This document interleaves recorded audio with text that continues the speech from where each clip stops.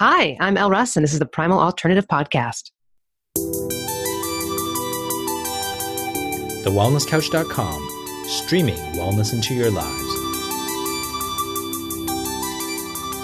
Welcome to the Primal Alternative Podcast, featuring actionable tips from real people with real stories about real food.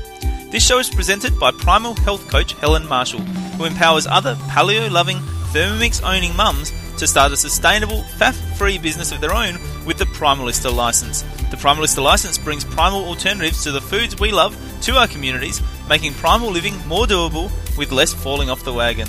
The Primalista license is available at www.primalalternative.com. And now, introducing your host, Helen Marshall.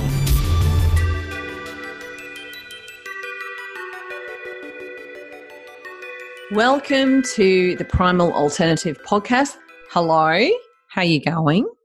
I am so excited to be interviewing Elle Russ today. Elle is the author of a brand new book called Confident as F. See how I edited myself then, ma'am? And the best-selling health book, The Paleo Thyroid Solution, which has helped literally thousands of people around the world reclaim their health, me being one of them. It's a fantastic book. If you have got an inkling that you have any kind of thyroid dysfunction, check out the Paleo Thyroid Solution. Highly, highly recommend it.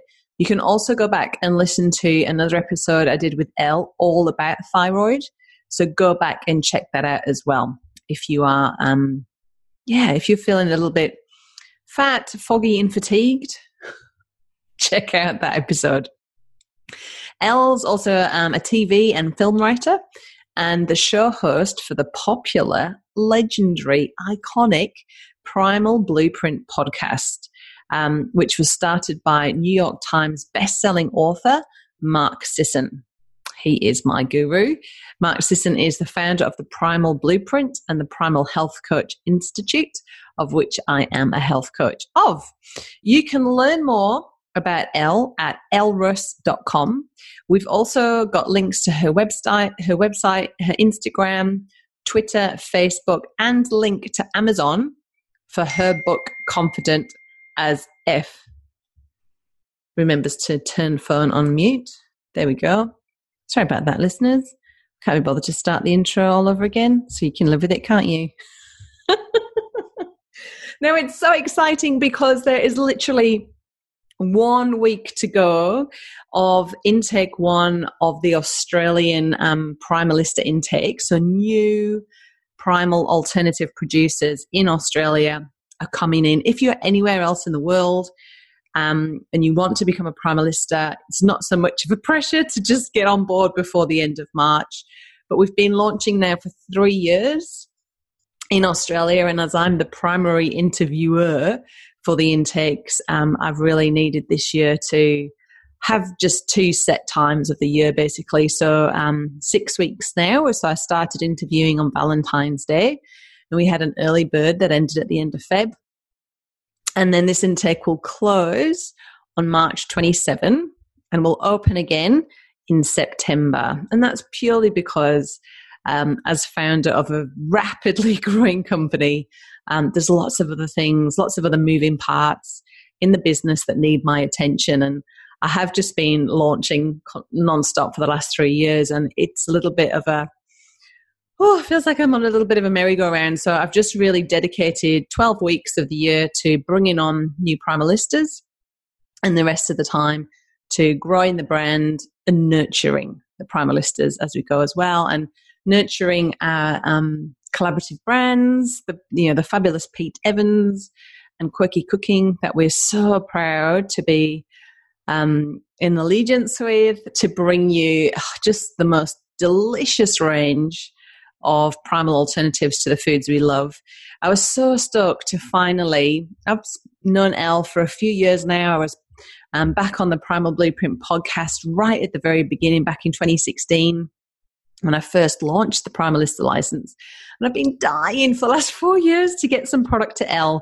And it's just been physically impossible because you can't send real food ingredients, products to Malibu from Australia because they'll just spoil. But now I'm so delighted that we've got Rashonda Young in Iowa, who is our very first American Primalista and also the brand ambassador to help grow Primal Alternative in the US. And at the end of the interview, Elle gives us her verdict on the choc chip cookies and the pizza bases that she tried. And I have to say, her review really meant a lot to me, looking up to her as an industry leader. She's a best-selling author. She's involved with Mark Sisson. She speaks at PaleoFX. She is a dead set legend, and she really likes our products. In fact, she said that they were better than a lot of the products that she has tasted out there, which was so exciting because it just makes me, I know there's a market for us in the US, but it just makes it so exciting when people like Elle Russ say that there is, So if you're in the US and you're listening, or you've got friends in the US and you think, oh my goodness, this would be perfect for them, then please tell them about us, because we are a very grassroots, organically growing network of home bakers, essentially. So what is a Primalista? Well, a Primalista is a primal alternative producer, and they run their own home-based businesses supplying primal alternative food products to their communities. Primalistas bake, and then they supply the primal alternative range to local businesses. So think health food stores, gyms, cafes, schools, supermarkets, anywhere. You can find Primalistas at farmers markets, and also supplying products directly to the public. And, the baking is easy. There's no artisan baking skills. It's just simply measure, mix, pour, and bake. And with a growing demand for a convenient source of real grain-free alternative food staples, there's never been a better time to invest in this innovative business model. So what do you get when you become a Primalista? Well, as a Primalista, you'll be granted a Primalista baking license, and this gives you all the tools, knowledge, and coaching you need to start your own business. And the difference between a license and a franchise is that you get all of this, but you don't get to be controlled by some franchisor who, is going to have a hand in all of your profits and a say in all of what you do in your business. So there's none of that. There's so much autonomy. And with a Primalista license, you pay your monthly membership, and that's it. So you know exactly how to budget and forecast for your business. So as a Primalista, you gain access to our trade secret recipes. So we've got pizza bases, pastries, cookies, jellies, wraps, bagels. We've got packet mixes, including a really delicious low-carb pancake and waffle mix that we've just launched, and that is getting rave reviews. You get access to how-to videos. So I've done videos showing you how to make the products. You get barcodes, logos, marketing material, packaging and equipment information, an ingredients calculator, a pricing guideline, your own email address, your own apron, and of course, access to our closed Facebook group where you can seek advice, gain support, and celebrate success with other sisters in your tribe. So if this kind of business is that thing that you didn't know you were looking for, right? Because, well, I don't know about you, but I've never heard of anything like this out there that's created by just a normal woman, not a corporate, just a woman with a passion for real health and real food and just wanting to make a difference in the world, and to do it collaboratively with other women who want to raise each other up and just be part of something bigger with people who get it, serving people who want it. Then please head to primalalternative.com. That's primalalternative.com. You can scope out all of our products. We've got an online shop. And you can also find out all about the license on there. And if you like what you see and it really resonates with you, then book in for an interview with either our US brand ambassador, Rashonda, or myself if you are in Australia or in any other part of the world. It's a big world, lots of people with dietary restrictions who are really seeking that convenience. They really are. And we're here to bring it to them because we love cooking and we want to help others. So without further ado, let's dive into the episode with Elle. And the first thing we're going to find out is, what did Elle last have to eat? Elle, it's really cool to have you back on the show today. Before we dive into all things confident as F, tell us what you last ate. You're going to love this. I went to Whole Foods and I saw these sausages and I was like, oh, that's happening. It said like pork, whiskey, and feta. And I was like, oh, yeah, whatever that is, just throw me a couple of those. So just sausages straight and up? I don't drink alcohol, but it was just like, that sounds so delicious and interesting. I have to do it. So just a couple of sausages straight up? No, nothing else with it? Nope, that's it. I might later have some vegetables, but nope, sometimes I eat straight up just meat by itself. I mean, I guess there's a little bit of dairy in there with the feta, kind of fancy sausage situation. But no, yeah, sometimes I eat just straight up protein by itself. Awesome. Now, I've been and the fat off of that protein, yeah. Yeah, definitely. Yummy and so satisfying. Absolutely. A great snack. So I've been super honored to have a sneak peek of your brand new book, Confident as F. And it's just, like I mentioned to you before we started recording, it's just such an easy read. Like, it's literally just like Elle Russ chatting to me over the table, having a coffee, and your eyes literally devour the information in there. And it's said in such a unique way, the message that you deliver. So what I'd love to dive in with, Elle, is, what does Confident as F mean to you, and what inspired you to write this book?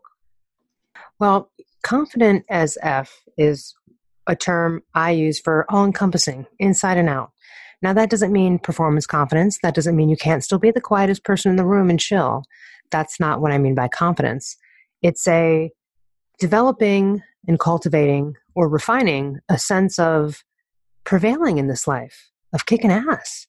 And that involves scraping off some barnacles and getting in there and looking at your life and experiences and how you think about others and how you think about yourself. Because you need confidence from the bedroom to the boardroom. You need it for everything you want in life. So it doesn't matter if you're a stay-at-home mom, you're going to need to speak up and have a conversation that might be confrontational with perhaps another child's parent or teacher. You don't know. Anything, life. We do business with each other, Some people can't speak up and even, tell a waiter to take back a steak that wasn't cooked right? So it just depends on what level you're at. There are some people that are debilitatingly shy.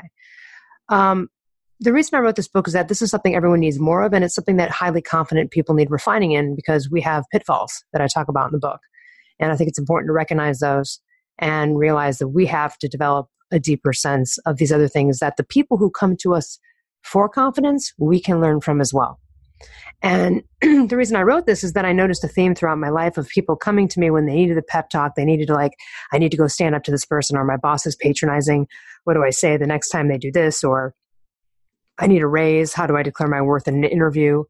All of those things that, people just keep coming to me for. It just was a theme. And I noticed that people really wished my confidence upon them. However, I could say that I really, when I look at it, wished a lot of their qualities upon me that were pitfalls of confidence people. So that's why I wrote the book, and that's what Confident as F means to me. It's inside and outside.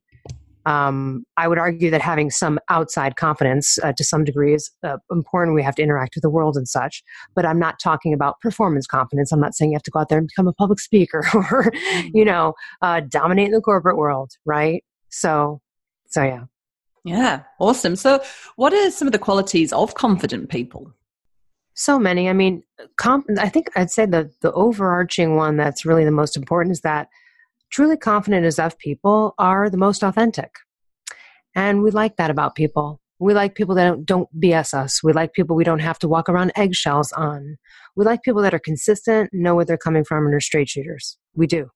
And we trust those people. So it's an incredible quality that's admirable in hiring. For example, when I used to hire people for a living, I would much rather hire someone who was confident regardless of even ability in the skill. Because confident people are confident in their ability to learn a thing. and master a thing. And you could just sense this about them. It exudes through them, versus someone who isn't confident but might have the skill. So it's a highly desirable quality, but confident people are also nice. It's not bravado. It's not smashing cans on beer, beer cans on your forehead and, like, rawr, and, getting into fights and being confrontational. It's not about pontificating confidence and bragging. Usually the loudest guy in the room is the most insecure. This is not about pontificating or, listen, you can be on stage talking to 50,000 people. You get off stage and your life is a mess because you can't speak up to, like, your neighbor or to, your girlfriend or whatever it is. And so that's not confidence either. Right. So it's really inside and out, but they're encouraging. They don't compete. They're not jealous. They encourage others to succeed. They take challenges as reasons to learn and grow versus defeat. Failure is something to climb over and learn from and to keep going, pushing forward. There's a perseverance almost to confident people. Again, because even if there's a modicum of it somewhere, and everyone has a little bit of it somewhere, but even if there's a decent amount, but it's not the full-fledged confident as F yet, that in and of itself, there are elements there that can breed on itself and compound whatever confidence is there. Awesome. So how would you explain how the primal lifestyle fits into one's journey to becoming confident as F? I try not to say the real word. Do you think that, getting back to cleaning up your diet, spending time in nature, nailing sleep, does that play any part in growing into one's authenticity and authentic self and developing a confidence, or is it not related at all? Actually, I think it's related on more than the dietary level. So although that's not the argument I'm making in the book, but I do argue, I have a little section where I'm like, all right, look, hey, listen. If you're not feeling good in life, if you don't feel good, it's hard to be confident. If you're struggling from a sickness and illness, and a lot of them affect your brain. Hey, absolutely. Those are some real digs to confidence that may need to be addressed first and or concurrently as you build confidence. It's harder to access happy emotions when you don't have the right neurotransmitters firing because you're hypo. The more even-handed your blood glucose levels, your cortisol levels, the more metabolically flexible you are. That breeds a human brain that is on fire. And so that in and of itself, the thoughts you think, the energy you have, the level of stamina, all of that is going to contribute to you achieving your goals, whatever they are. And that could be like, you just want to redecorate your house. It doesn't matter what it is. It doesn't have to be some athletic feat, right? It can be anything that you desire. So yes, I would argue that is part of it. But here's the other part of it. And as I say in my book, so I am not a fan. I love spiritual teachers. I love all the people promoting exactly what I am, which is, hey, your thoughts create your reality to some degree. You have to dive in there, self-examine. It's through your lens and perspective. Yes, we all get that. But I am not about abolishing the ego entirely. We're still in this meat suit, Helen, right? We're still in this meat suit. It has primal DNA that really hasn't changed in thousands and thousands of years. So given that, I don't think it's about, being all evolved is just always never wavering from a calm mood and never getting affected and reacting to, I don't live on a hippie commune, I know I live in Southern California. I'm in Malibu. It's pretty close. But at the end of the day, we're living in real life, right? And out there, you're going to get hit. People are going to come at you and project a lack of confidence onto you. People are going to come at you and not believe in your dreams, even people that love you and are naturally supportive. You're going to run into perhaps competitors that are, or bullies, whatever it is. As adults, I'm not talking about just kids. So in those moments, what are you going to do? Are you going to allow someone else's story projection onto you or opinions dictate how your life's going to go and how you think of you and what you think you can or can't do? Not if I can effing help it. No, no, you're not going to let them win. You win. No, you get to win. Why not? Really? You're it for you. I'm sorry. Get up. Let's do this. You could do it. You could do it. But it takes forcefully doing this to move forward through confidence. And it's not about barreling over people. Although I will say this, when you develop a certain level of confidence, there might be a moment or two in life where you have to exude dominance. And that dominance is going to come from your level of confidence, being able to exude that. Now, it may rarely happen, but you might need to do that. Now, back in primal ancestral days, this makes sense. First of all, here's a couple things. The inside part of confident is self-esteem. We need to be valued. Doesn't matter if it's just by one person, but in order to be happy, really as human beings, we need to be at least valued, feel valued by somebody or something or in this world. And so having a tribe is very important. But even if it's just one person, you've got something. And at the end of the day, we need to be valued. We were able to draw boundaries effectively back in the day, right? It was like, no, you're not coming over here, and these are my chicks. You ain't taking these, whatever it was back in caveman days, right? But I'm about indulging that part of us a little bit. It may be a false sense of ego sometimes, but there are times when you need to indulge those wins. So I think it's important to speak up for yourself. You got to choose your battles wisely, and it's not about just because someone flips you off in the parking lot at a grocery store as you're driving doesn't mean you have to engage in a whole cluster F with them. But if someone comes at me directly and tries to mean girl me or bully me to my face, you better watch out. I'm going to speak up, and it's going to be a disaster for them. Because I'm okay with indulging that. That increases my sense of confidence to stand up for myself. That's a primal nature. It's just like our primal fight or flight. It's like, right? It's like defend or, prevail, and we also didn't sit around when a trauma happened and simmered in victimhood, Helen. We didn't. I mean, like, I guess, our whole place is flooded. Yep, we got to move on. Like, people have to move on. You're not sitting there crying about it. No one's crying about it. No one's like, I worked so hard on that lean-to. No, you just move forward. Right? Like no one is sitting there crying about it. Now, I'm not saying in modern life we can't be sad about things that happen or be victims of circumstances that are unacceptably, horrible, but that's the general principle. And so in a lot of ways, back to the question, is that a paleo-primal kind of baseline, in my opinion? That doesn't mean you have to eat paleo-primal. Doesn't have to. You can do, fish and eggs, or even eggs and whey protein, and kind of get away with it. It'd be hard to do vegetarian, vegan, primal, but there's a lot of things you could do to cut out some of the offenders.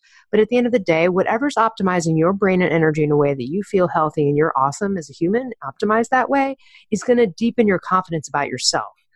And again, your emotions and your tightening in with your awareness and your instincts. So I am about really being in tune with those kind of gut instincts and primal feelings. Now here's where primal gets out of hand, and we see this with really young boys. Like they'll get into a scuffle at school, and next thing you know, fists are flying and candy bars are in people's faces, and shizzes get thrown everywhere. And because a lot of times young boys will go right to the physical, right? Attacks. And again, that's just sort of like, all right, that's primal nature, where the females really young age, around a bunch of the same age, will hit each other with words badly. Badly. And so it's just different ways that we do things. But so when you're extra confident or you're super alpha, which are all positive qualities, and I have them myself, thinking before you speak can be a pitfall, because just coming out and being right at something without thinking about it. I've had to learn that from more diplomatic, less confident, or I would say less speak-upable people, but still had that diplomacy. The ability to be vulnerable. Confident people don't really want to be seen as weak or alpha people. And so admitting any kind of vulnerabilities or showing emotion can be just a nightmare for people like us. But it really is kind of where it's at, because that's the other part of primal nature. Is, yes, I understand not appearing weak for the sake of what you might have to fight to protect in the wild. But at the end of the day, that's the modern adaptation where we can go, well, hold on a minute. We are about this connection on a deeper level with words and emotions between us in this day and age. And it is really, really important to have that value with other people. So we must learn to be vulnerable. And it's the ultimate in not caring about what other people think of you. So it's kind of the ultimate in confident as F, that you don't care what people think, that you're a human being, can have emotions. And that's not to say you need to wear the stuff on your sleeve and go tell everybody about your, life story and your tragedies. But it does mean that it's a pitfall for confident people that they need to refine. And then that overdominance. Again, like misusing confidence would be something that would be a pitfall for someone who, might need to refine that, because it can get out of hand as well. So this is really making sense. And I really like how you've talked. I really like the way that you describe this as confidence, as opposed to, like a spiritual thing where you just are expected. You sort of feel like the only achievable thing is to be sitting in the lotus position, chanting Om, and you have to have that complete calmness all the time, which, as most of us know, that is not achievable. So I just really love how what you're talking about, Elle, really resonates with all the different aspects of human nature, of the human experience. And, not to say that people won't come at you, but it's okay to stand up for yourself, and not to say you won't experience tragedy, but it's about standing up and moving through things, and moving through those and moving on to the next thing. So it's really making a lot of sense. And I really think that your message will land with a lot of people for whom the more sort of spiritual stuff seems a bit out there and a little bit woo-woo. This is really just to the kind of the crux of it. But what I'd love to know about, in the book, you talk about the downer effect. Can you tell us about that and give us some examples of the downer effect? Yeah, this is a good one. So you, me, and everyone we know has been at one point or another a downer. And we all know these people. They can be toxic people. They can be nonstop downers, like, oh, every time I talk to Sally, freaking downer. Okay, we know those people. But then they can also just be loved ones who love you and support you. But then at the end of the day, they can have a downer moment and come at you, and it can really hit your confidence and blow your self-esteem up for a second. And that's where you got to bring yourself back to the brink of sanity and talk to yourself. But let me give you a couple examples. I mean, I give a bunch in the book. There's one from like the most innocuous to, more serious ones. But I'll give one right now, which is, so I'll talk about a time when I was a downer. I have a friend who is 45 years old and she's never had health insurance. And in our country, if you don't have health insurance, you're screwed. Like if you were to just have a little tiny cut on your finger and needed like stitches, that could be $10,000 to like $80,000 for something that could cost $5,000 if you had insurance, or you know what I mean? I mean, it's insane. I mean, $500,000 surgery here could cost you $40,000. But imagine if you didn't have any insurance at all. Like, so here it's like, oh gosh, so if something happens, you're screwed. So, I've been a proponent of insurance my entire life. This was the way I was raised. It's often in our society, like, should have insurance in case something happens, right? So this is my belief system. And so my friend has never had insurance, and I was on the phone with her trying to convince her. Like, I was like, this is insane. You're crazy. Something could happen. You'd be screwed. Like you did. I'm giving her all of the reasoning. I'm giving her everything I got to convince her, because I think she's absolutely insane that she's gone without insurance this long. And she's like, Elle, I don't have the same view you do about your health or about insurance, and not even worried about it. Like, I just don't have the same belief system. And you know what, Helen, I can't argue with that. I couldn't really argue that. She kept coming in with me with that. I tried hardly to go, I know, but I was like, well, but that's the truth, right?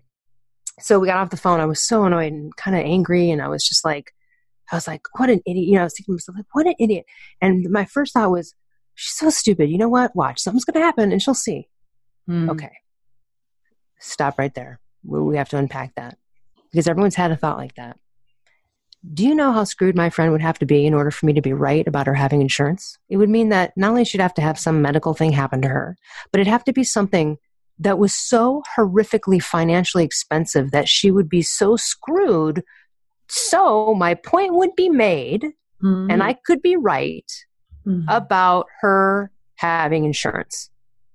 That's really what that is. Let's look at that. Yeah, right. Something will happen and she'll see I'm right. Do I really want that for my friend? Do I really want that for a moment of being right? Do I really want that? No, that's horrible. Cancel that thought, universe. Oh my God, who the hell do I think I am? What a jerk. Gross. Ew. We've all had those thoughts though. You've had them, I've had them, we've all had them. Mm-hmm. And so, we got to check that. How do I know I needed to check that? Didn't feel good. I got off the phone call, not feeling good, wanting to be right, feeling like she was an idiot, frustrated. That's your indication, right? That's your indication. Like, stuff not feeling right. Look, you should be happy most of the time, joking around, laughing in your head, just thinking about like love and life. And if that's really not the case, and you're up in arms about something, or you're feeling that way the way I did, then you need to go, hold on a minute, why am I feeling this way? And I actually called her, because she's a very evolved person. She's a good friend. I call her, I go, oh my God, I just had this realization. I just had like the worst thought about it. Like, I'm just such an a-hole. And we could laugh about it for a minute. Okay, so that's one example. So you need to check how you're thinking about somebody. It usually follows when you're like, yeah, like you'll see. That's usually that. Okay. Let's see what's really behind that. You'll see, because sometimes it's usually like to the detriment of another person. And we don't want to go down the road of vibing, misfortune. That's just a crappy thought. It's just bad vibration. It's low vibration. It's low vibration and it cuts into your own self-confidence, whether you think it or not. It's just low vibration. That's not a high confidence vibe. So that's one. And another is, for example, so I had a client who was in the midst of a very busy season, and she loved her assistant, but he quit because his next promotion or the job he was going to was going to be equal to hers, meaning like a promotion for him. This one's in the book. I read this one. And yeah, this one's in the book. And so basically she was very frustrated and she was like, you know what? Oh, I'm just so annoyed. Like he's managed, like he can manage it, like 30 people or like a few people or whatever, but he can't manage a lot of people. Like he's going to be way out of his league. He has no idea what he's doing. It's ridiculous. Watch, you know what? Seriously, he's going to like totally be out of his league and he'll be like coming back begging for his job.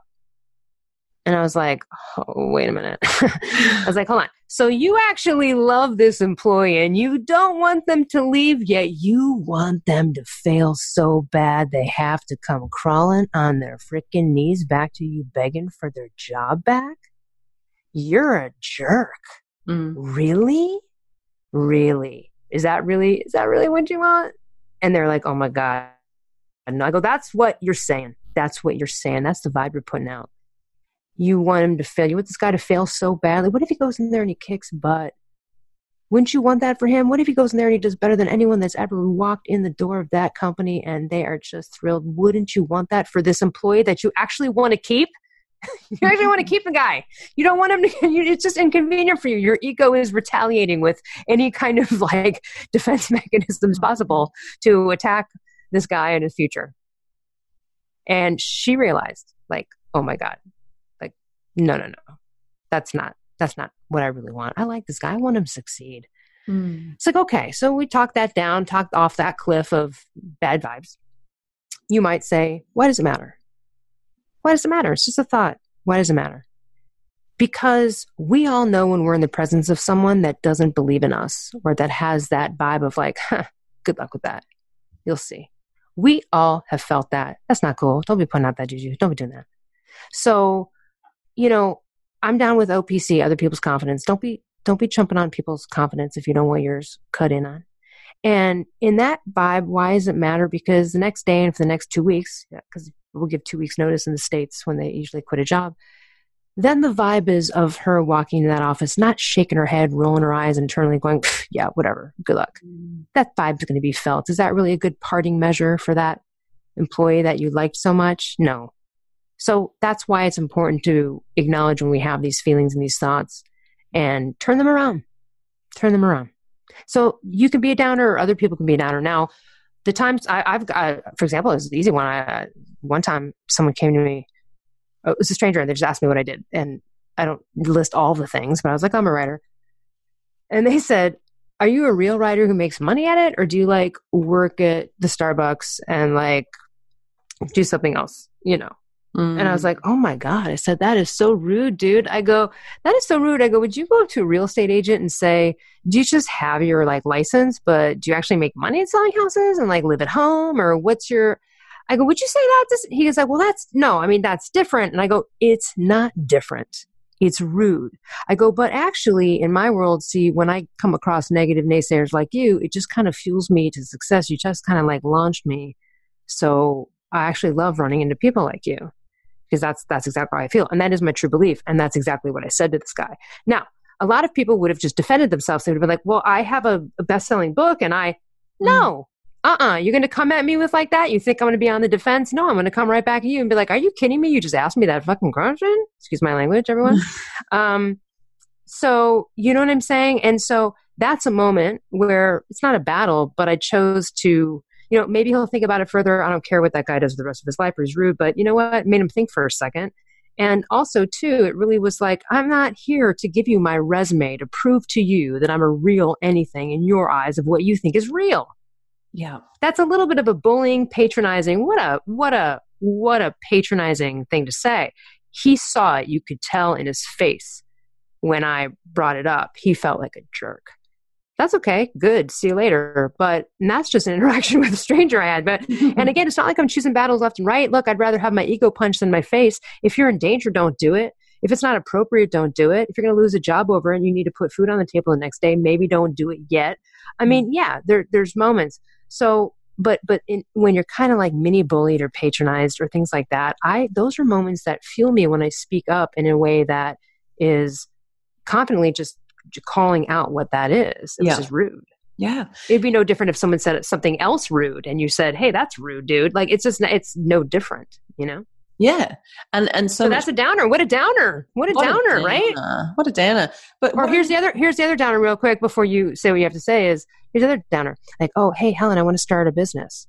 Oof, I don't know. 50% of new businesses fail. Be careful. Well, you know what? How about I'll be on the side of the 50% that succeed? What a downer. Stop being statistical Sally. Like, what is going on, skeptic, right? You know, here in Australia, we even have a Debbie Downer. Like, we have a name. So all those poor people called Deborah. Totally. Like, we have it too. You have it too, Debbie Downer? No, I'm sorry, Debbie's out there. Sorry, I'm sorry, Debbie. Nancy's. And Sally's. We say Debbie Downer too. That's oh, you do? Debbie It's Downer. universal? I'm trying to think of new ones. Yeah, naysayer Nicks. You know, I'll come up with new ones.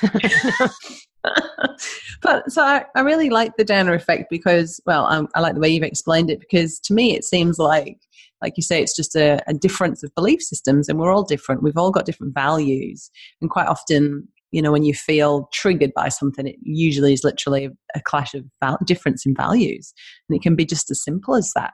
And I love the way that you know, when you stick up for yourself, like you did with the guy asking you what you did for a job, or your living or your career, it's a much more empowered place to come from than to be kind of like justifying yourself. Like, no, I'm a best-selling author. No. And then he'd be like, yeah. And just the power is still with him. Whereas when you call someone out, it really does kind of like, it's a bit of a wake-up moment for them, which I think is very cool. It's a very cool example to give. Which happens with bullies. Usually when you call a bully on something, you know, they shut down immediately because they are so not used to it.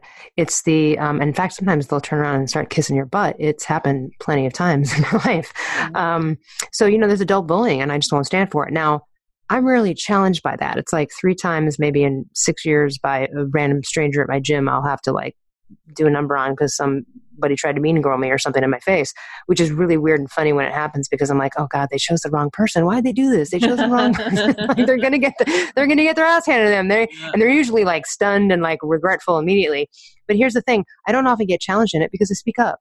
So you're not going to get the freedom that I experience of not being patronized, not getting spoken down to, not all these wonderful things. Like, I am admired and respected and get treated with respect because I don't also give off that, I don't emanate that vibe, and bullies are attracted to that. So it's another reason to be confident. And being able to speak up to patronizing individuals in the workplace or otherwise are only going to strengthen you as you move forward. And it's something that a lot of people have to walk through that I don't have to because I just do it. It's not a challenge for me. So I've done it enough times where it's like, yeah, the universe is like, well, we've got different challenges for you. You know what I mean? Like, you've already got that one down, right? And that's why I'm writing about it, you know, so where other people have other things down that I don't, right? Yeah, absolutely. Absolutely. So talk to us about what you call parental garbage and what we need to do about it. So we all have something, doesn't matter how great your childhood was, that is perhaps affecting your life now as an adult. And that sounds like an obvious statement, but I want to give a real specific example of how this can manifest. So there's this guy, I talk about this guy, Brandon, in the book, where he grew up in a very lovely household. No one was hungry. No one was beaten. You know, everyone had a nice middle-class lifestyle and, you know, had great education and all of that. But the dad was a bit of a hothead. And so, for example, like if his dad misplaced the hammer, he'd blame Brandon for it. He'd blame Brandon for stealing it. Where is it? Brandon was like, I didn't take the hammer, like, you know, be berated for it. And then his dad would like find the hammer and never apologize. And, you know, stuff like that would happen. You know, he'd get blamed for stuff and whatever. It's just kind of that thing. Sounds like a small thing until he becomes an adult, and up into about 40, he was on worked on various contracts. And sure enough, something would go wrong. It wasn't even his fault. And he'd get blamed for it and patronized verbally in front of the whole staff by the manager. And this would keep happening. And I was like, well, hold on a minute. This doesn't happen to Helen, Joe, Sally, Bob, and it's not that we're better employees than you. So what's up, man? Why are you always wrong? Why are you always being wrong? Why is stuff going wrong? And why are you getting blamed for it if it's not your fault? Like, what's that about, man? This is like a theme. Where's this coming from, right? So we dig back. That's what it is. Okay. So the first part of that is like kind of convincing Brandon that he doesn't have to be wrong, that that's the story, that's this label, right? Maybe you were the brat or labeled the lazy one or whatever. Maybe a teacher told you never amount to anything. It doesn't matter what it is. So the next move was the next time Brandon was going to work with this patronizing boss, and of course something was going to go wrong. He was going to get yelled at because that's how it goes. His job was stepping through that uncomfortability or becoming comfortable with an uncomfortability, like you mentioned earlier, being, this uncomfortableness, and speaking up and to say something to the effect of like, hey, look, if you're not going to speak to me in a professional, proper tone, I'm going to walk on this job right now. Now, he had to prepare for that financially and emotionally and everything. So, okay, don't do that if. So he prepared for it and he did it. Well, what do you think happened? Exactly what I thought would happen. The manager just totally was stunned because no one had ever done that, right? No one had ever spoken up like that in front of everybody. And he apologized. It didn't happen again. And then Brandon started to work with different managers on different contracts and things like that. And nothing would go wrong, Helen. And everybody would email him afterwards and be like, oh my God, love the project. So smooth working for you. Amazing. We love you. Like all this stuff. And you should have just seen the first time he spoke up to that patronizing boss was like, I wish I could bottle his enthusiasm and his self-respect, and his self-love and his self-esteem that he had for finally going, hey, you're not going to talk to me like that, or I'm walking out of here unless you change your tone. That right there was a turning point in his life. And guess what?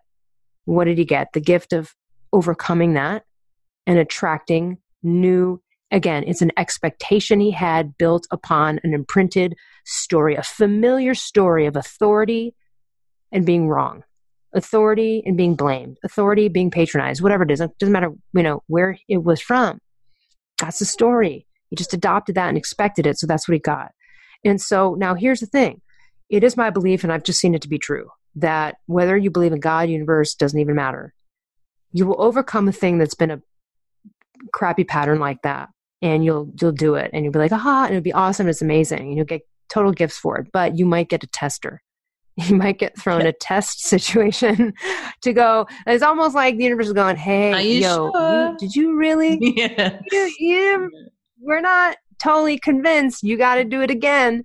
So be prepared for that. And by the way, that happened to Brandon. And he did. And he stepped up and he said, hey, and he spoke up and called me and was like, oh my God, you would have loved it. You would not believe. So proud of himself. Again, I wish I could bottle that right there, that moment is now, was his heart pounding when he did it? Yeah. Was it uncomfortable in that moment? Yeah. It's never really, look, it's not comfortable. I'm okay with it, but it's not comfortable. When I've had to like bully back a bully at my gym, that's never like, my heart's up, cortisol is pumping, right? Like it's this fight or flight mode. It's not comfortable. But the thing is that the after effect of that win that you get for what you stepped up to for yourself, is it's insurmountable. It's liquid gold. It's amazing. It really is something that will fuel you and again, get you to the next level where then that's not your challenge anymore. Definitely don't want that. You know what I mean? Like that's a challenge that just needs to be overcome because we have to speak up in life to get what we want. It doesn't matter what it is. Yes, absolutely. Gosh, it's so inspiring. Now, in your book, Elle, you made up a new word, which is now one of my favorite words. And I've been, dropping it into various conversations as I've been going since I've read your book. But what is a non-versation and why should we stop having them? Yeah. So here's one non-versation. I had a friend who kept calling me every year, like 3-4 years in a row, something like that. It's like big plan to quit drinking and finally get healthy and lose weight and eat right and all this stuff.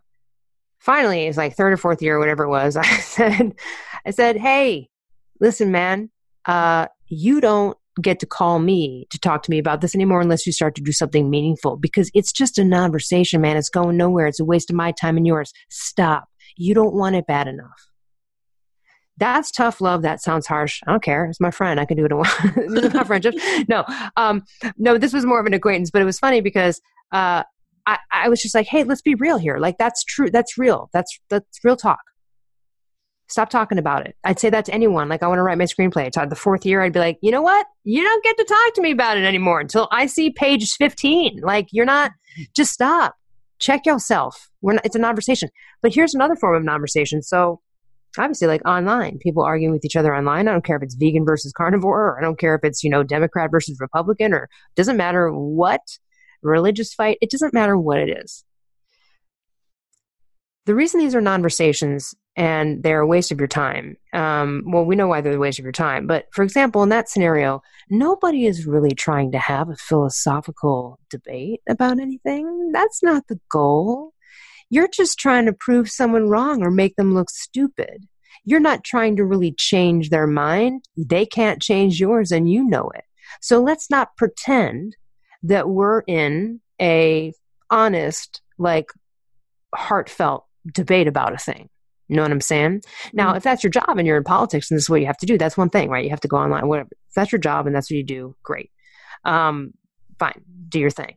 But I'm talking about most people getting into fights with friends and people on Facebook, or whatever it is, and getting into these conversations. And, listen, I have a friend who's the exact opposite views of me on a lot of things in life, that if we get on those topics, forget about it. I've started conversations, and you always regret it. It always lowers the vibration of everybody. It raises your blood pressure, your cortisol. It's insanity. Nobody is real. I'm not really trying to have a real conversation and learn his viewpoint. I just think that he's stupid about that, and he's insane, and that I'm right, and he should adopt my position. That's just the truth. We all know it. You know it. It's just the truth. So let's not kid ourselves. It's a conversation. Stop starting them. They're a waste of time. Some of them are not, unless you're really engaging in an interesting debate with a friend or something like a crowd. Of course, lovely. I love those conversations. Those are great. Yeah, let's talk about something. Let's get in there. But you know the kind I'm talking about. That's not coming from a true place. So confident people don't waste their time with those conversations. So what about idle chit chat? So, if you go to like a social event and you're just like skirting around, just talking about nothing important, and it just feels yucky, and you sort of want to avoid those social situations because it's not authentic conversation. Is that a non-conversation as well? That's a good one. It depends on how you feel about it. I mean, yeah. Well, conversations, I would say, are more really just like things that are that's pleasantries, and it can be an awkward, just uncomfortable scenario when you're like stuck talking to people that you're not enjoying the conversation, right? But you're in a environment where, right, you've got to have an editing button. You can't just be like, dude, you're lame. I'm out here. Right? It's just like being confident as F does not mean being a jerk, or so yeah, we've all been in those situations. Afterwards it is, I just come kind of like, it's kind of like, they're just not fun. They're a little bit conversations, but it doesn't mean you shouldn't have them. I mean, it doesn't mean, you know what I mean? I think I would say those are great challenges to try to do your best. Usually in those scenarios, if the conversation is going anywhere, just ask the people about themselves and their lives in some way. Usually people are, like to be interviewed.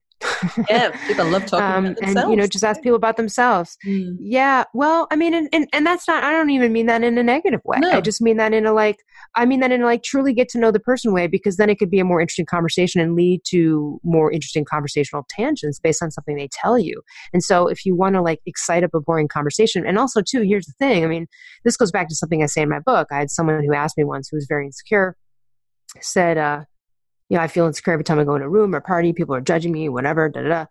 And she's like, I bet you don't feel that way. How do you walk into a room? And I'm like, I walk into every room like I own the mother effer. Now, what I mean, sounds cocky, but here's what I mean by that, though. I really do. You're not there if you're there to have a great conversation and hopefully that people will look upon you fondly, then you're not really confident as F. Walking in a room like you own it is not caring about what happens, just observing, interested to meet people or not giving a crap about whether people know your resume or who you are or what you've done or whether they even like you. It's just like you're okay being yourself, enjoying whatever kind of comes and being interested in like whatever that is. So if you're in a boring, dead-ended whatevers, just ask people about themselves, ask some specific questions. And it actually might lead to a story or a nugget that could inspire now the conversation moving in a fun direction. I have lightened up a lot of conversations in my life. I have come into some bomb drop situations and been able to liven it up or make it fun for them, even if it's not necessarily super fun for me, but it's also always interesting. I always learn something, whether I think it's fun or not. Do you know what I mean? You might learn about like, sometimes, I've had those moments not too long ago. I was at a situation where, but I learned about an interesting, unique profession I had not learned about through this person. That was a very niche kind of thing.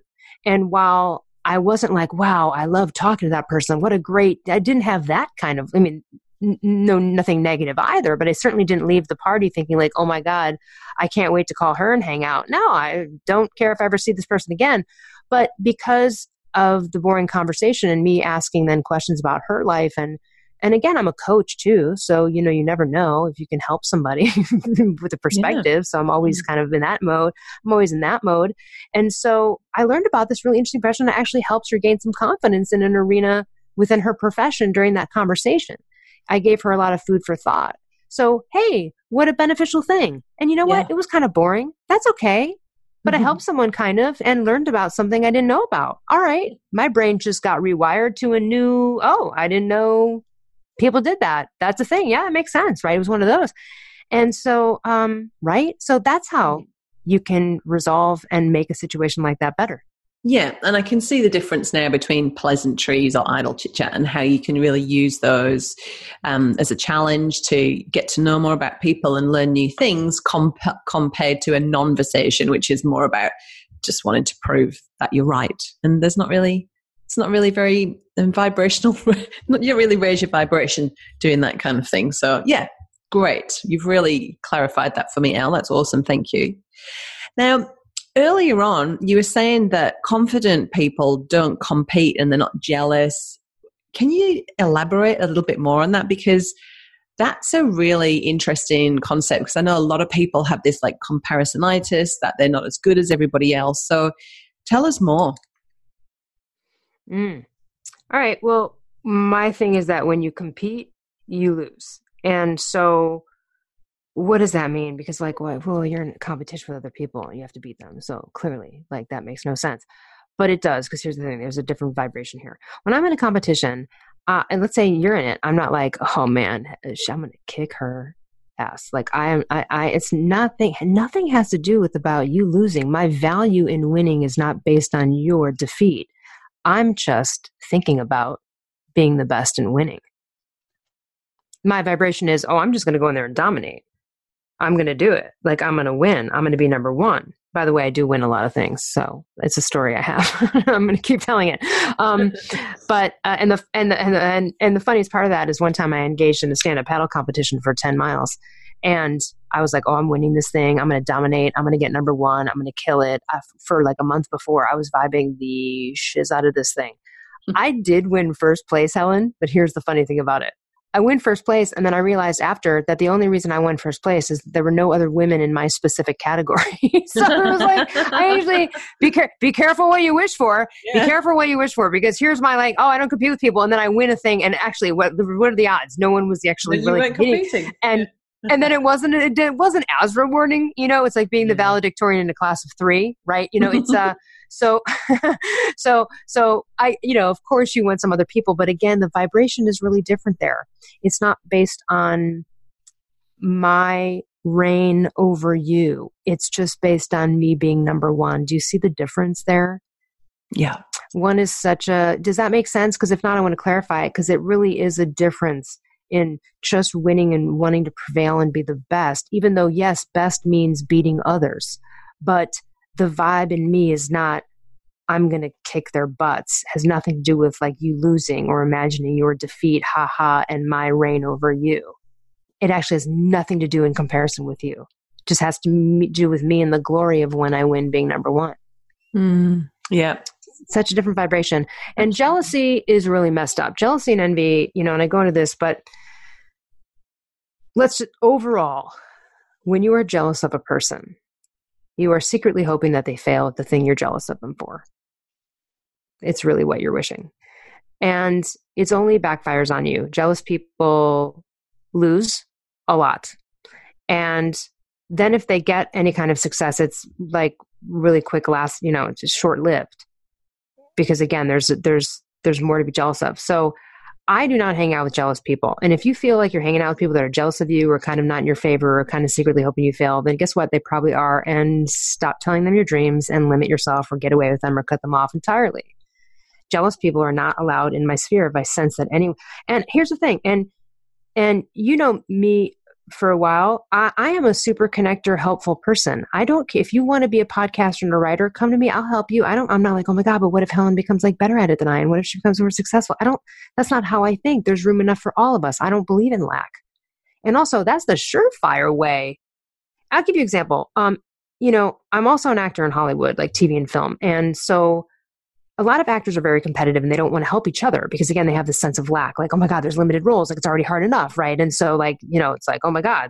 So they don't tell each other about opportunities and things like that. Mm. Well, I used to be at a comedy theater and there was another girl that was really funny and awesome. And I just loved her vibe. And she was also another woman like I am. And her name's Melissa, and Melissa McQueen. You guys can look her up. She's a stand-up comedian. And she's still a friend, love her, I've done so many sketches with her. And I got a couple of big auditions, like for big TV roles for sketch comedy. And I had the thought in my head, like, oh, Melissa, she should go out for this too. And right when I had the thought, I was like, I can't not tell her, because in not telling her, then that would be like me feeling like I don't want her to compete with me.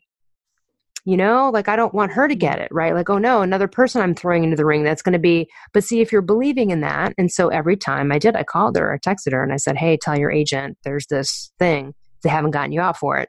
Get out for it, because that's the right thing to do. And that's also, so confident people encourage other people's success. And so you can't have a lack mindset like that. You do have to help others. It's actually, I don't do it because it's going to come back to me, but it always does. It always does. Yeah. Because when you celebrate success for other people, you're pretty much telling the universe that, I like this. This is what I want. And so, the universe matches that vibration and sends you more of what you want. Whereas when you contract and you're like, oh, it's not fair. It's okay for her, but that's never going to work for me. Or, it's like there's just one pie and there's only so many slices to go around and someone's going to miss out. It's a really contracting vibe, isn't it? We can all relate to that kind of like squeezy feeling of lack. Yeah, I love that you just don't believe in lack. Neither do I. I'm confident as if you have the thought, like it's and if you have the thought, it's ego for a second, but you got to dial in and go. Jealousy, envy, competition is the last thing that it is going to drive you to failure, not success. That's just the truth. That's just the truth. So, you get lifted up by lifting other people up, and honestly, as women, that needs to happen more and more. I'm surprised it's not already over at this point. But I just won't hang out with those type of women who are jealousy and competitive. And we see it on our like terrible reality shows that we have here where women are just fighting and backstabbing. And you know what? Like, I'm sorry, that story's over, everybody. Enough. Like, we got to be pro women. If you're not hanging out with those people, you need to get with some confident as F women who are going to encourage you and want your success and truly want that for you. And if you ever have the thought that you kind of, here's when you really need to check yourself, is if you have the thought about somebody like, yeah, right, good luck with that. If you have that thought, you need to check yourself. You kind of are hoping that someone's going to fail so that you're right. You don't believe in them. Maybe you don't believe in them. Encourage them anyway. Let people fail. I have a twist on a quote. There's like a Finnish composer. He had a quote that says something like, no one ever built a statue to a critic. And mine is no one ever built a statue to a skeptic. No one ever built a statue to a guy in the placard says, this guy kind of didn't believe in anything anyone thought was possible. That's not. Yeah, you told me that one before, and I use that one a lot because it just really does, just nails the whole concept of it, doesn't it? It's like, stand up for what you believe in, follow what you believe in, do something worthwhile, as opposed to just going, yeah, good luck with that. But But you're going to have people project a lack of confidence to you on a thing. Even if you're confident about it, it's going to hit you. What are you going to let that do to you? And also, you're going to speak up. It happened to me. Look, my best friend from high school, known him forever. We have not gotten into fights at all. Like maybe twice we had a heated debate over something, but like nothing. Like we've a great relationship. And he's confident as F, and he's one of those quiet, confident as F people who's like in the corner of the room at the party, and people are like, "Oh, poor guy." Not poor guy. He's just observing. He's confident as F. He's got more self-esteem than you do, judging him. So he's super confident. And the nice thing about having confident as F friends is you can do things like what I did, where when I was writing my first book, he like called me up in a frantic as if he was like a parent whose child was, had a paper due the next day and it was midnight, and he was like, how you doing? How far are you along? Like, how many words do you have? Like, are you doing? Like, are you writing? Like, what's up, dude? Like, coming at me. And I said, a downer, right? And I said, dude, I go, what are you doing, man? I go, just because you don't have confidence in writing a book, don't project that shiz onto me. The last person I need to be a downer in my life is you right now. I've never not finished a project I haven't started. You've known me for 30-something years. Like, come on, man. What are you doing? And he was like, oh, you know what? I'm sorry, dude. You're right. And then it was over, right? It's over. So 1 second, mic drop, done. You're out. That's another reason to have confidence F people. Stuff doesn't simmer, doesn't boil. But by the way, I'm glad I spoke up. See, right there in that moment, I just spoke up. I said, hey, man, what are you doing? You're my best friend, last person. Now, if I didn't, I would have got off the phone, right? Many people listening would be simmering in that. They'd be so agitated at that downer, and they'd let that fester, right? Maybe they'd passively aggressive act out on it, whatever it is. But no, I just called it right out right there. Like, hey, dude, you're bringing a downer. And I expect that of my friends too, Yeah. And so it can come from anywhere, right? You get kind of downered. Someone doesn't believe in you. They're going to project a lack of confidence onto you. So what are you going to do? You're going to accept it and take it? I mean, really? That's crazy. Yeah, absolutely. And even if they don't, sometimes if they don't actually say it to your face, what they're thinking, you can tell, you say, oh, I'm going to do this. And it's like that quote where they say, don't share your $1 million ideas with $10 people, because, it really does pay to be around inspirational, confident people as well. But sometimes when you share a big idea and people are like, oh, yeah, go for it. Good for you. But you can tell on the inside, they're like, yeah, right. So that's really... And that's why you don't share that stuff. That's where you learn to kind of go, okay. Yeah. Sometimes you learn that. You learn to go, you know what? Let me wait till I'm, farther along. Or that's fine, share it. But expect the hits because they're going to come from everywhere. From strangers and from people. Yeah. And it's not about expecting people to be mean to you or downers to you. It's just like, this is the truth of human interaction, that this is just how people are. And so, and they're lovely people and you still love them. I love my friend. He's amazing. He's a wonderful person. He's not a horrible person for being a downer in that moment for 5 seconds. No. But he had a downer moment and I called him on it and it was over. And that's how it should be. Instead of letting it fester and simmer and leak out into other areas of your life, you just nipped it in the bud and moved on, which is brilliant advice. Now, you've got a section in your book, Confident as F, which is available on Amazon, and we've got the link to share in the show notes. But one of the sections is called Your Victim Application Has Been Denied. Tell me more about that one. Yeah, so denied. So I was talking to a 50-year-old woman, and she was lamenting about, you could tell that she was embarrassed or self-judging about her place in society, her level of wealth, and her level or lack of success, I would say, in her eyes, right? You could just tell she didn't feel good about where she was and felt like she had to justify it. And the way she was sort of justifying it was she was talking about how, like, blaming her mother. And she was saying, if my mother had just raised me to be more disciplined, she really could have, like, pushed me more, and she didn't. I'd probably be somewhere different now. And I was like, listening to this, I'm shaking my head inside. And I said, well, let me ask you something. Like, at what point in life, how old were you, do you think, when you kind of realized that she wasn't the best? Like, she could have, like, just what you said, that she could have done better. Maybe she should have pushed you harder. When did you realize that was true? Like, cause you're 50 now, but she's like, well, I don't know. Maybe I was like probably 30, I guess. I kind of really realized and so I was like, so you've had 20 effing years? You've had 20 effing years knowing that. 20 effing years knowing that. Parent yourself. It sounds harsh, guys, but no one's going to do it for you. They're not going to do it for you. If they're still alive, they're probably still the same. They didn't do it for you then. They're not do it for you. Do you know they didn't do it for you? Then that means you got to do it for you. It means you know it, you're aware of it. Stop it. Your victim application is denied.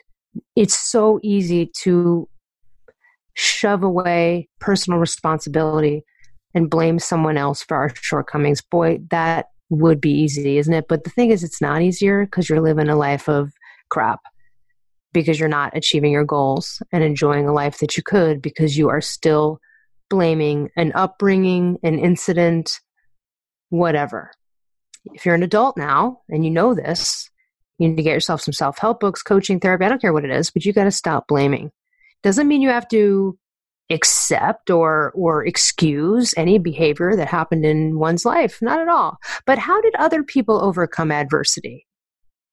Because they wanted it bad enough and they didn't let those people and their stories and projections of them or their treatment of them to affect how they thought of themselves and what they thought they could do. It's up to you. You must parent yourself now if you didn't have it then.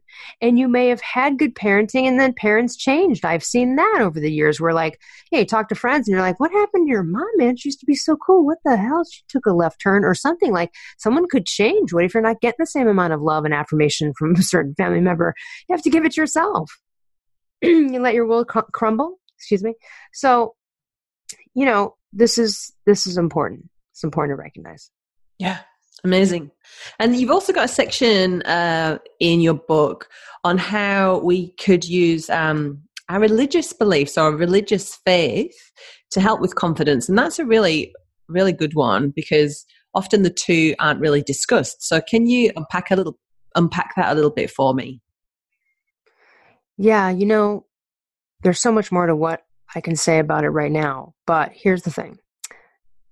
If you believe in a God of any kind, it doesn't matter what you call it, and you're of any kind of faith, the thoroughfare of all of that is that God loves you, right? And wants the best for you and believes in your redemption, in your ability to succeed and overcome challenges and all of these things we're talking about. So faith, having a faith in such a God is contradictory to not believe in yourself. It is of the utmost contradiction. So I would say use your faith or get a new one. I don't care, but use your faith. We all know the people that go to church pontificating religious philosophical beliefs and tenets, and yet they're going home and beating their wives, or they're just showing up and they don't really care, and they're just like, oh, look at me, I'm a good Christian, I'm going to church. We all know people like that, and then we know people that take it seriously and don't have to do that either, and maybe it's more of a private meditation for them. It doesn't matter how you practice whatever religion you have, but we all know that BS too, and that's not faith. So faith, you know, confidence really is the faith in yourself that you will prevail to succeed in whatever you believe that is. It's happiness for most people, but that's defined in so many ways for whatever. It doesn't matter what you want in life. You want to go live on a boat in the Bahamas? I don't care what the dream is. But that's the goal while we're here, is to achieve this level of happiness, synonymous with, I would say that's the ultimate success, right? That's success. So why, you got to get with your faith. You got to get your faith in order, right? Use your religion to fuel your confidence. Get more into that and the beliefs in there. A lot of those beliefs are also law of attraction beliefs, you know, believing and have faith in a thing before it shows up. That's a law of attraction tenet of, you know, believing and feeling the feeling of having the thing before you get it, in order to get it. That's faith. So deepen your faith and use it to fuel your confidence, because it's contradictory to saying that you're a person of faith. I've seen so many people express such fears. And one time I said to someone, I said, hold on a second. Are you religious? And she's like, oh yeah, I go to church every Sunday. I was like, well, where's your faith? Like, God loves you. God wants you to be successful and overcome this illness or whatever. Like, where's your faith? Why have you abandoned him? Well, you're giving the middle finger to your own God that you're showing up every week to profess a faith in that you technically kind of don't have right now. So get with it. reignite it. And listen, I'm not a religious person, but I studied I have a degree in philosophy and I studied religion, and it's important that you are out of integrity and honor that, dive into it, then why bother? Now, I would still say that I have similar faith, but it just might not be in a specific text or scripture, right? But I still have the similar faith that I'm co-creating, and that there is something out there that is a friendly universe or wants me to prevail. You might say God in your interpretation, or it doesn't matter. But if you are religious and you believe in a God, then get your faith in order, because it can fuel your self-esteem and confidence, and work with it. If anything, my gosh, it's so helpful. The people that don't have religion, who might not believe in redemption or forgiveness, my gosh, you've got a willing God who's going to forgive you at every turn for every sin and step you take off the path. What a lovely thing. Jump in there, man. Get more of that. Shit, get some more of that. You know what I'm saying? So that's my whole chapter on that, is basically saying like, hey, get in there. This is why I want you. Even though I'm not religious, I may not believe in what you believe in specifically. I want you to believe more of what you believe. Does that make sense? Yeah, absolutely. Use your faith. Yeah. So what about shame? I mean, you've got a chapter titled Shame, and you talk about how that disables confidence. So how does shame do that? Well, there's a couple aspects of shame. The one that I'm not talk about a couple of them, but one could be shaming someone. Like, for example, someone was interviewing me about this book. There's a guy, and while he was interviewing me, he realized something about his parenting that he was really bummed about, and he expressed it on the podcast. And he's like, "Oh my God, I just realized I totally killed my kid's confidence in something." He said, my kid really wants to be a singer, but every time he sings, it's so bad. And we've got some singers in the family that are actually like really professional and really good. And he was singing one time, and I made a comment like, well, you definitely don't have grandma's voice, or something like that. And I was like, oof. Okay. So that's the way we can destroy. That's being a downer, really, is what that is.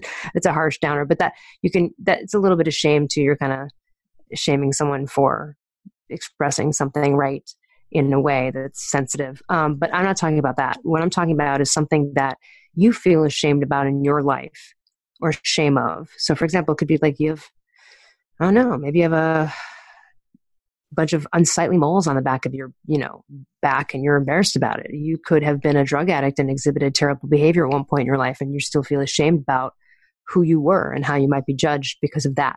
You could have killed someone in a drunk driving accident accidentally and still carry shame. But I don't care if it's your fault or it's not your fault.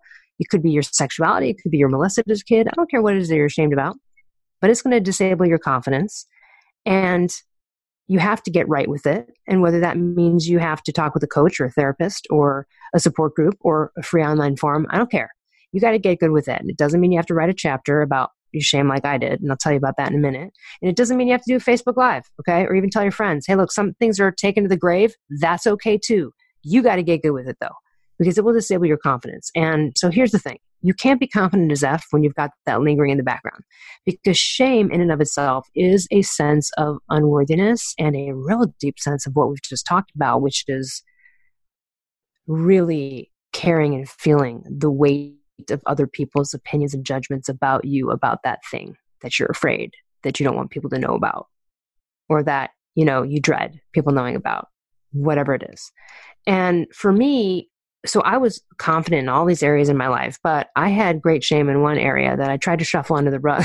And guess what? N=1 experiment on that doesn't work. It backfires. It totally backfires. You can't have one area of your life be like this and not have it spread into others and think you can just hide something and so that was my last piece to becoming confident as F. The all-encompassing part was nipping that and getting over this in my life. So there's a whole chapter on it. It's a much longer involved story than what I'll share here. But when I was 22, I was permanently disabled.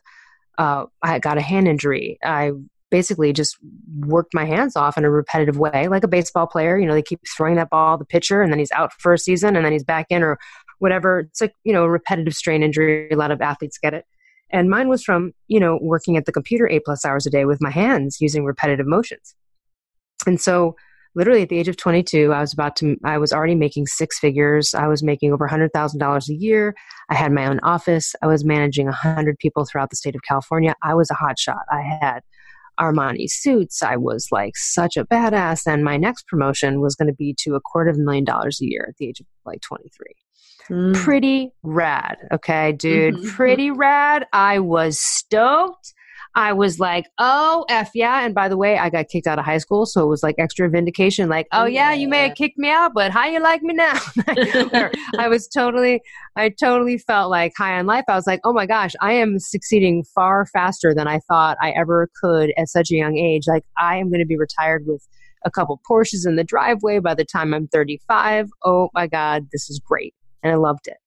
And then one day my arm stopped working, like pretty much like that. I had such horrible chronic pain that developed to the point where I couldn't even lift a fork to my mouth. I couldn't hold a cup in my hand. I couldn't wipe myself without pain. My arms went numb every night. Sometimes they still do. I still can't sleep on my sides, but it's been 20 years and I can swim and I can play a game of ping pong or tennis with you. But then I don't have to go be on a computer 8+ hours a day so I can rest. And so I can do some activities, but you're not going to see me on the tennis league. Do you know what I mean? But back then for years, I really couldn't even move my arms. I couldn't speak with my hands. I couldn't run my fingers through my hair. It was dead arms. It was a mess. And now I can't work, right? So now it's this immediate fear. Now, at first I didn't realize it was going to be permanent. But when I realized that it was going to be, I had this thought, the first thought of horrible shame, which was, oh my God, who's going to ever want me? What guy is ever going to want me? I'm 22 and I got dead arms. I can't cook clean. I can't get a kid out the door. I can barely button my shirt. Who's going to want me? I wouldn't want somebody with dead arms. I can't be a hypocrite. I wouldn't want that. Who's going to want me?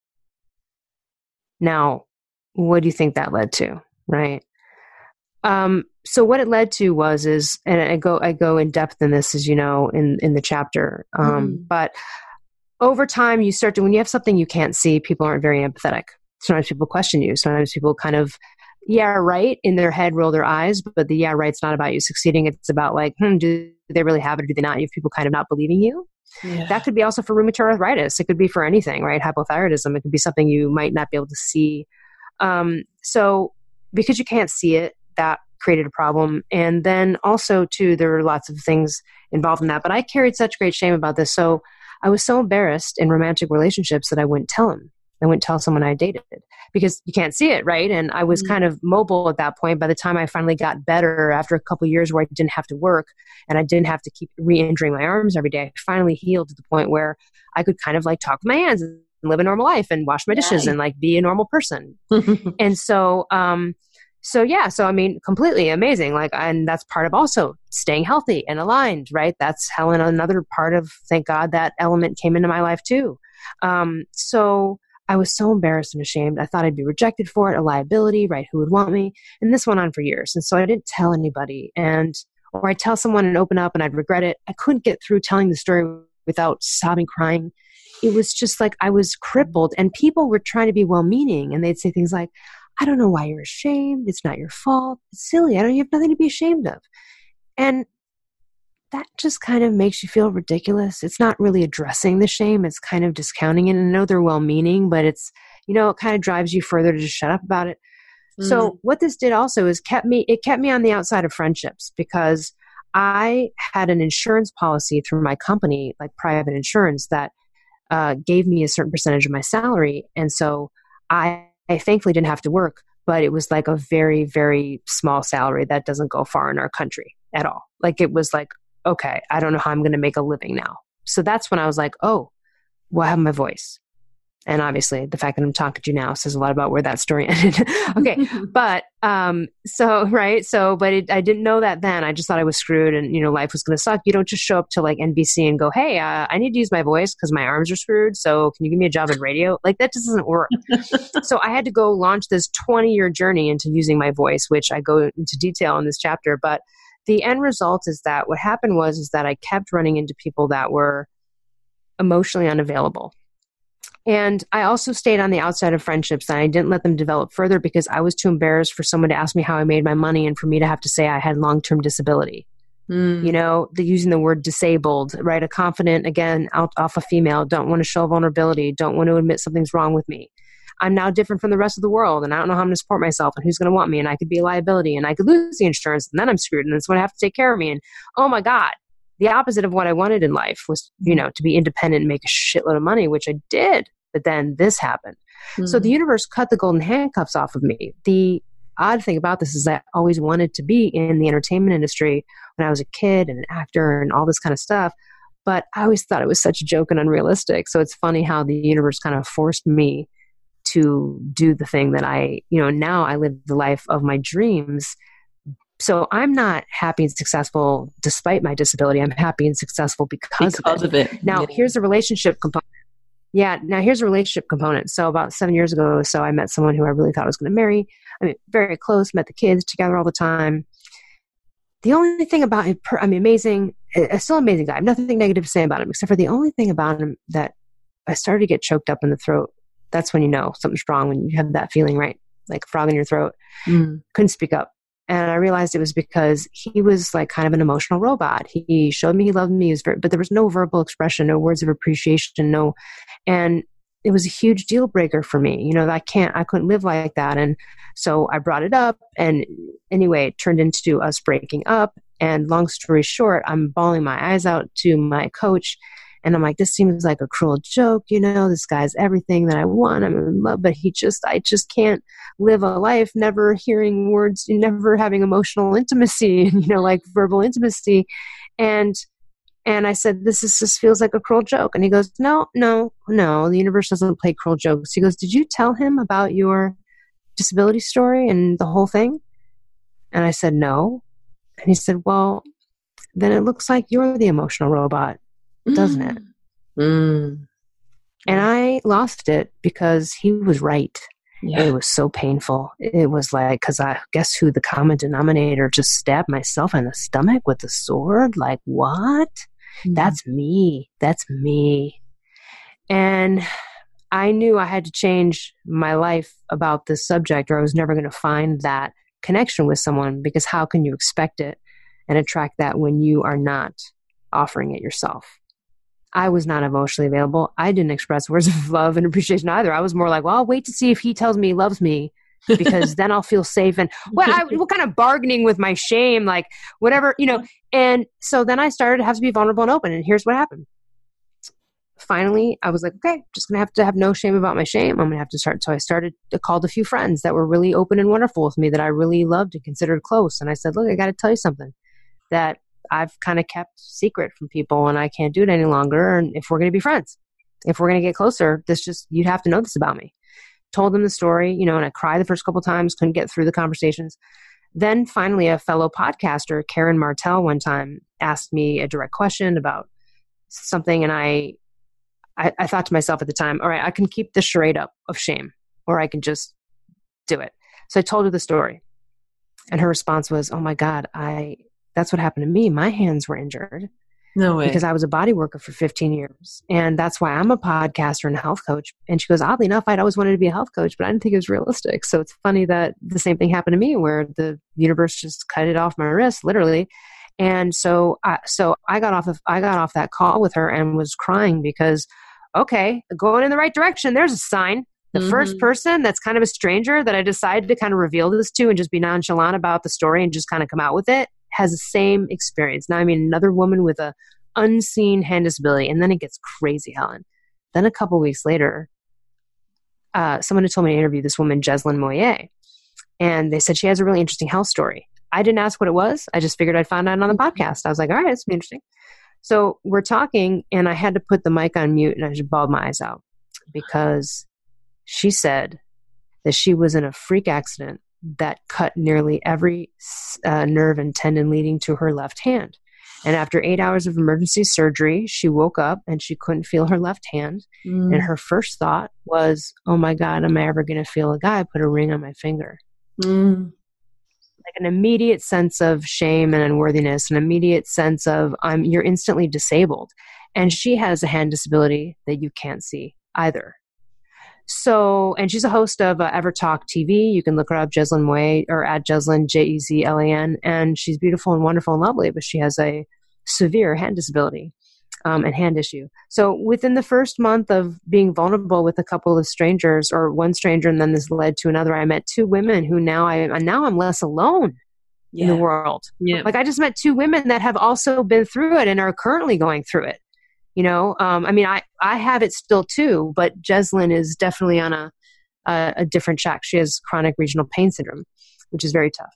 So, you know, it's if that isn't a sign, if that wasn't a damn sign, come on now. Now you don't even have to believe in anything to look at that and go. And so here's the thing. I did a pro-me move. I said, I got to get over this. And the way that I did, and then I started to talk about it publicly. People were very shocked because, you know, I've been talking about thyroid forever and I never brought this up. Yeah, I didn't bring it up for a reason. Yeah. Same. And now I don't care. I have no shame about my shame. And I did a speech at Paleo FX last year called The Shame of Disability and the Disability of Shame. Because the shame was more disabling than the disability itself. And it turns out no one cared. And you know what? If they did, they're not for me. F them, right? Yep. And at the end of the day, I have no shame about it. I'm fine. Do I still have moments? Yeah, I mean, I still have the thing. I'm not in pain. You know, I'm like 95% of the time I'm not in pain, but I have flare-ups. I mean, there's certain things I can't do. There are moments that I wish I could use my hands more than other people, but I would never, and this is another thing in my book, some of the best gifts in life come wrapped in crap. And this was one of them. I would have never taken back hypothyroidism and or this. And there's so much more to the story and how they intertwine and about my pursuit in, you know, entertainment and voice in the chapter, in the book. But this is, you know, they were the best gifts that were ever given to me, and seemingly at the time, the worst things that had ever happened to me in my life. And I would just say to people, let's stop being crap magnets, but also give some crap a minute. Give it a minute, because you don't know. And start to expect that when something not awesome goes your way, just say to yourself, oh, this is going to be good. There's going to be some prizes here. There's going to be some good stuff that's going to happen from this. This crap doesn't happen to me unless something good happens here. So that's really the truth. I would never take back either of those experiences for what they have meant to me and the world based on my first book, helping so many people with that. And that's another reason why I wanted to speak up about this, because people do look at me and they would be like, oh, great, like her life's perfect. It's like, no, actually, you know, no, it's not. Right? I mean, we all have something we have to overcome. But that was the last piece of the puzzle for me to be confident in Zeph. I needed to clean up that part. And I don't know what that is for other people. That for other people could be downers. It could be getting out of an abusive marriage. It doesn't matter what that thing is, but especially with shame, it has to be dealt with because it will disable your confidence and it will screw up an area of your life that you think, especially if you're confident on the outside and you think, oh yeah, I'm good to go. No, you're not. Yeah. Look at that. Yeah. Elle, look, congratulations on the book. It's fantastic. I know it's inspiring now, and it's going to inspire so many people and help so many people on their journey as well. We've got the Amazon link in the show notes. The book is available to buy now on Amazon? Yes, in print, and in Australia, Kindle. I think it's Perfect. So before we wrap up, do you have any parting words or final message that you want to leave our audience with today? Yeah, if you're listening, there's something, if not many things, you're confident already about. It could be that you are confident that you're a good person, or that you're a good mother, or that you're a good friend, right? It doesn't have to be at a thing. So start wherever you're at. But I would suggest that everybody delve into this self-examination and look at where they can scrape barnacles off the bottom of their life to get to a point where they're confident as F, inside and outside, self-esteem, and comfortable wherever you go in this world being you, liking who you are in this world, and also learning and cultivating the feeling of knowing you will prevail and expecting that you will. Absolute gold. Elle, thank you so much.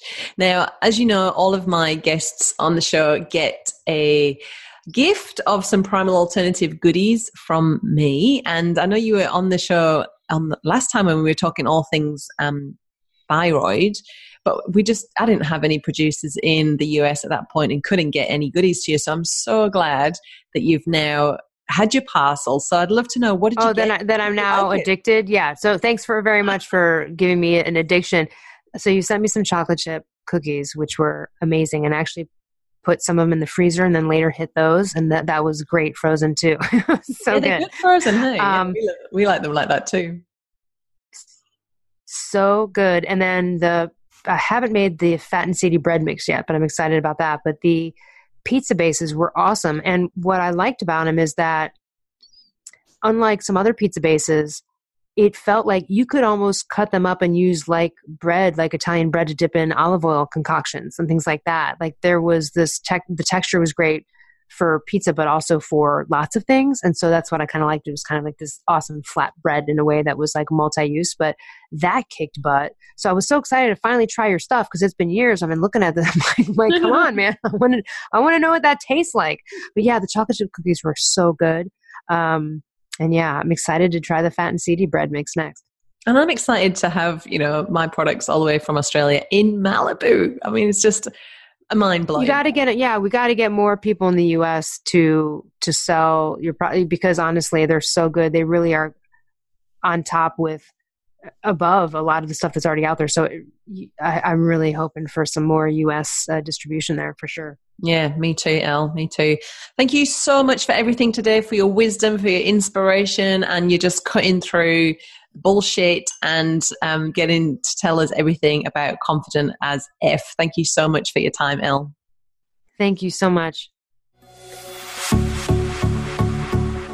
This has been a production of TheWellnessCouch.com. Check us out on Facebook and join in the conversation on Facebook.com/TheWellnessCouch. Subscribe to each show on iTunes and check us out on Twitter.